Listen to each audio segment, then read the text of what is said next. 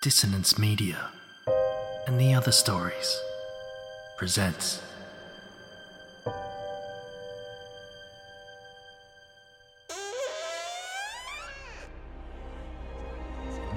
Step into the abyss of After the Gloaming, a gothic fiction podcast that delves into the depths of human emotion.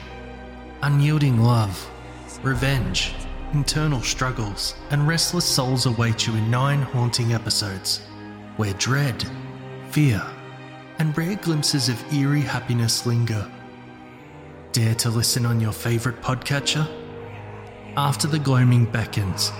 Search now, but beware. Innocence will be left behind.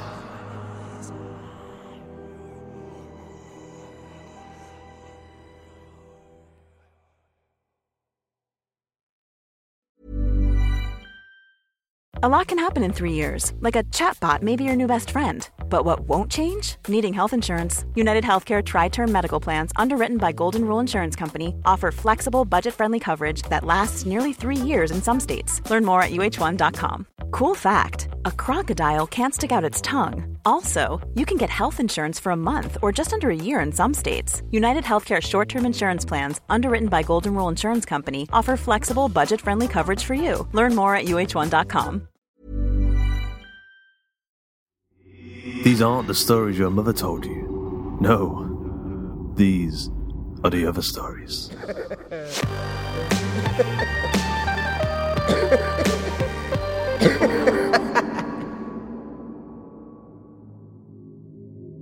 Hey, if you're a writer and you're listening to this right now, you better sit down and get yourself a damp flannel because you're about to explode with excitement fever.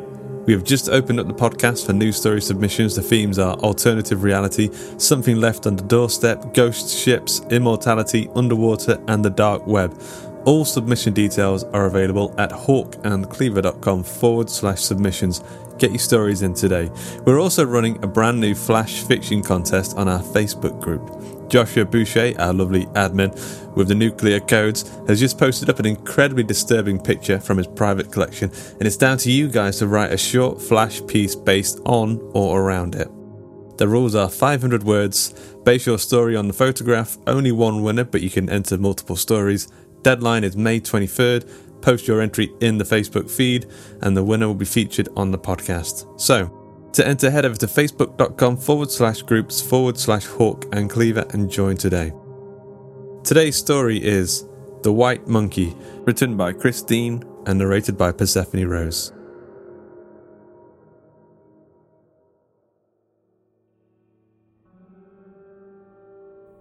Blackened hunks of finger curled up above the steaming red mush. Pepper smell and potato wafted from the wooden bowl, the horrifying scent of flesh lingering within. Charlie retched. He pressed his hands to his stomach and turned away from the low table. As he shifted his butt over the horsehide rug, pointy shafts stabbed through his thin trousers and he winced. Then another cramp came, in his left thigh this time. He wasn't used to sitting cross-legged. As he massaged his leg, he considered telling the headman that he only wanted to offer greeting and be on his way. For a brief moment, Charlie was invigorated by the possibility of fleeing from that filthy tent and the stink of dead monkey escaping away into the night. But Alam's strong voice lashed out from the other side of the table like a wave of wind. "The white monkey is a delicacy." A long brown hand fished a dipping chunk from the bowl. Alam slurped it into his mouth with relish.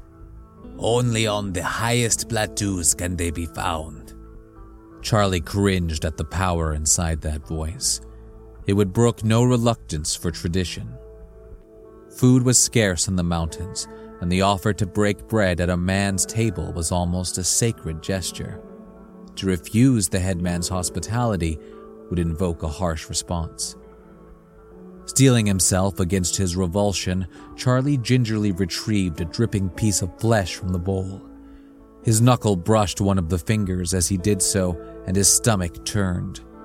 Suddenly angry at his squeamishness, he stuffed the quivering morsel of meat into his mouth and swallowed. There was no sense in his reaction to the meal. Charlie was well aware the tribesmen in northern Pakistan ate monkey, camel, and God knew what else. This was a place apart from the rest of the world, and if the sight of a few monkey fingers in his dinner was going to shock him, then he had no right being there. Good. Charlie watched Alam's dark, omniscient eyes for a moment. He answered honestly. It is new to me, but the flavor is good, yes. A knowing smile spread over the angular face. Americans, the headman chuckled silently. You have peculiar appetites. We do. He tore a hunk from the flat brown bread that covered one side of the table. Munching it, he said, We enjoy bread. It is so. Alam laughed sharply. The rest of the meal went well. Charlie scooped just once more from the bowl, shutting his eyes demonstrably and gulping. The headman was amused, and his gesture was enough. He allowed Charlie to fill up on bread and a dish of bitter root salad without further comment. When the dishes were cleared and it was time to speak of important things, Charlie opened the conversation casually. This is a safe place for your people. The terrorist groups leave you alone here? Taliban? Yes, but there are others. Jaish, Sipa-e-Sahaba, and Al-Qaeda. All the displaced guerrilla outfits flee into these mountains. Not so, Alam corrected gently. Not here, at the roof of the world. It is very defensible, as you say. It is a good place to live. Charlie glanced at the shadow on the other side of the tent. Here, the headman's 3 wives dwelt in silence. You have a large family? The headman snorted in disgust. My seed is tainted. 5 daughters and not 1 son to take my place. God has blessed me with all else, and in this, he has cursed me. His will be done. Alam nodded his appreciation at the traditional idiom. His will be done. After a few seconds, Charlie asked, The men I seek, do you know of them? Have they visited this place? The headman's sallow cheeks puckered with distaste. None of your people come to my village. The air is too thin and the peaks too dangerous. Have you heard anything of them? There were 2. An American reporter named Rainey and a British. The Englishman's name is Arthur Anderson. Why do you ask me this? Howl to the stars if you wish an answer. I know nothing of these men. He phrased his next question delicately. Are there other villages further up the mountain? I will not stop until I find these 2. Search in Giljef or Masuj for men such as these. You will not find them here. I tracked them to Masuj. 1 week ago, they passed through here. Anger flashed in Alam's eyes. Then look at the base of the mountain where they have surely fallen to their deaths. Mindful of the gleaming scimitar propped against the tent pole behind the headman, Charlie said, That may be their unfortunate fate. Though harming a peaceful traveler without good reason might bring unwelcome attention from the outside world, he knew his life could be in danger if Alam became incensed. Why do you seek these men? Are you American intelligence? No. Thomas Rainey is my friend. I am a reporter like him. And the other man? I do not know Anderson. They traveled together, that's all I know about him. He is a climber, and I believe he is acting as Thomas's guide. A British? No mystery that they are lost if a Britisher is their guide. He has traveled these lands before. They are fools to come here, as you may be. Alam glowered with irritation. I know nothing of these men. He thrummed his thick fingers over the scarred tabletop. Why do you risk so much? For a friend? The truth was unacceptable, Charlie knew. If he told Alam that, like Thomas, he was interested in the influx of weapons brought to Pakistan from the north, the headman would react violently. It was an important story, but the tribal leaders in the area were resistant to its propagation. They feared the Pakistani government would try to interfere with their way of life if the truth were known. And they were probably right. Charlie said, "I seek only my friend Thomas. He is late in contacting his editor, also a friend."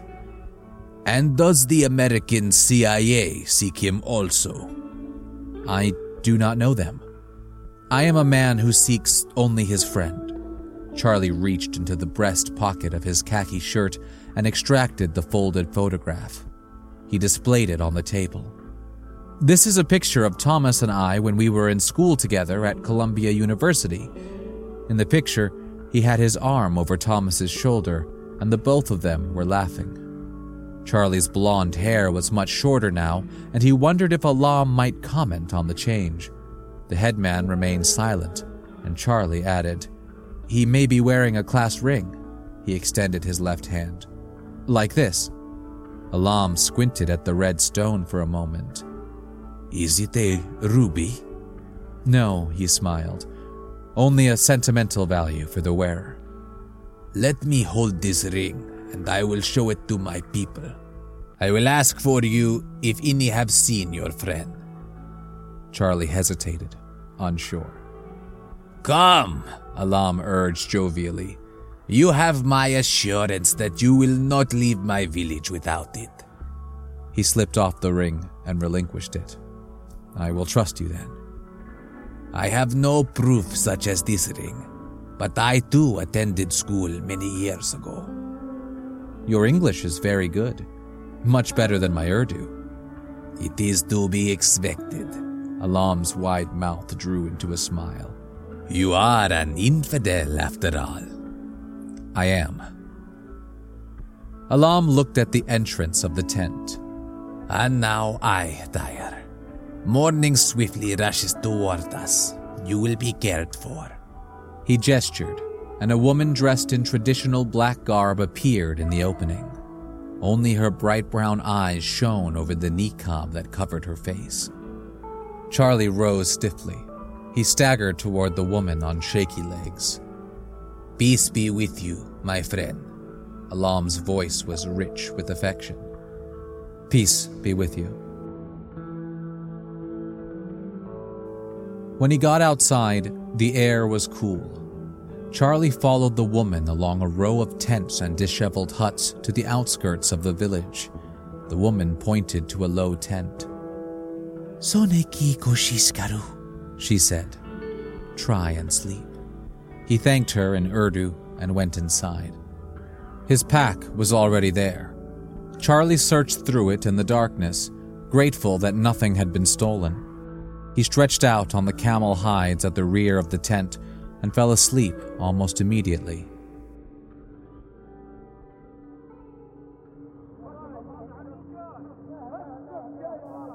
Shouting woke Charlie up a few hours later. Several loud voices outside the tent. Angry voices. He roused himself up and was amused to find a woman lying beside him. She sobbed something and ran out. The same woman who had shown him the tent, he was sure. Why had she snuck back when he'd been sleeping? Alarm shot through him as he followed her outside. He knew she would be chastised severely by her people for lying with a man that wasn't her husband. Why had she done it? There was a riot going on outside. The woman was being dragged away by two tall men. An old woman in a ragged gray dress hounded her, wielding a stick. The old woman was screaming invocations, as was the crowd of angry people gathered. The woman being dragged shouted something, an accusation. Charlie's heart grew cold as he recognized the phrase, "Ismaturi!" Rape. He began shaking his head. "No! It's not true!" Alam strode out of the crowd, his face resolute. "You would desecrate my family!" "No, please!" Charlie was terrified. "I didn't do anything wrong, I swear!" "Infidel!" Alam shouted. He turned to the imam. an old man with a long gray beard, and said something too low for Charlie to hear. "I never touched her," pleaded Charlie. Stroking his beard, the old man grimly ordered that Charlie should be seized. Two strapping young men swiftly came up and grabbed Charlie's arms. He shouted and sobbed, but none of them would listen. The two men forced him down on the ground, pinning his face into the cold earth. Charlie struggled, but they were too strong to resist. His eyes caught the glint of silver, and he stared in horror at the deadly sword clutched in the hand of the thin man who approached. Charlie screamed, "No! You can't do this!"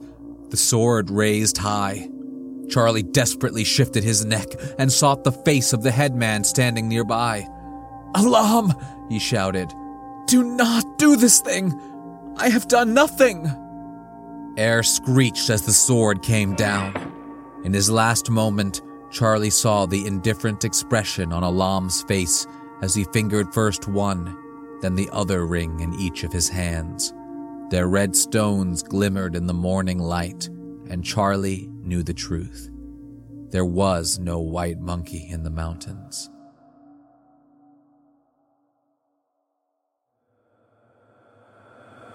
I hope you enjoyed today's episode of The Other Stories. The White Monkey, written by Christine, narrated by Persephone Rose, edited by Duncan Muggleton, with music by Melan, Corpse and Tom Robson, and sound effects were provided by freesound.org.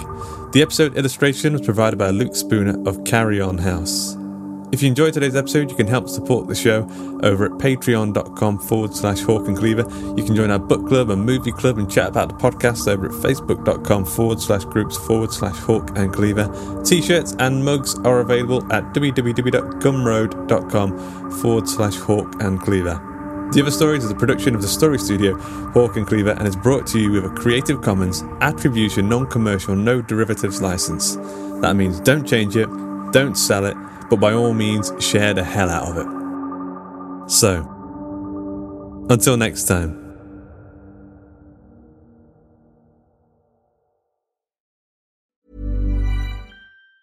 Planning for your next trip? Elevate your travel style with Quince. Quince has all the jet-setting essentials you'll want for your next getaway, like European linen, premium luggage options, buttery soft Italian leather bags, and so much more. And it's all priced at 50 to 80% less than similar brands. Plus, Quince only works with factories that use safe and ethical manufacturing practices. Pack your bags with high-quality essentials you'll be wearing for vacations to come with Quince. Go to quince.com/trip for free shipping and 365-day returns.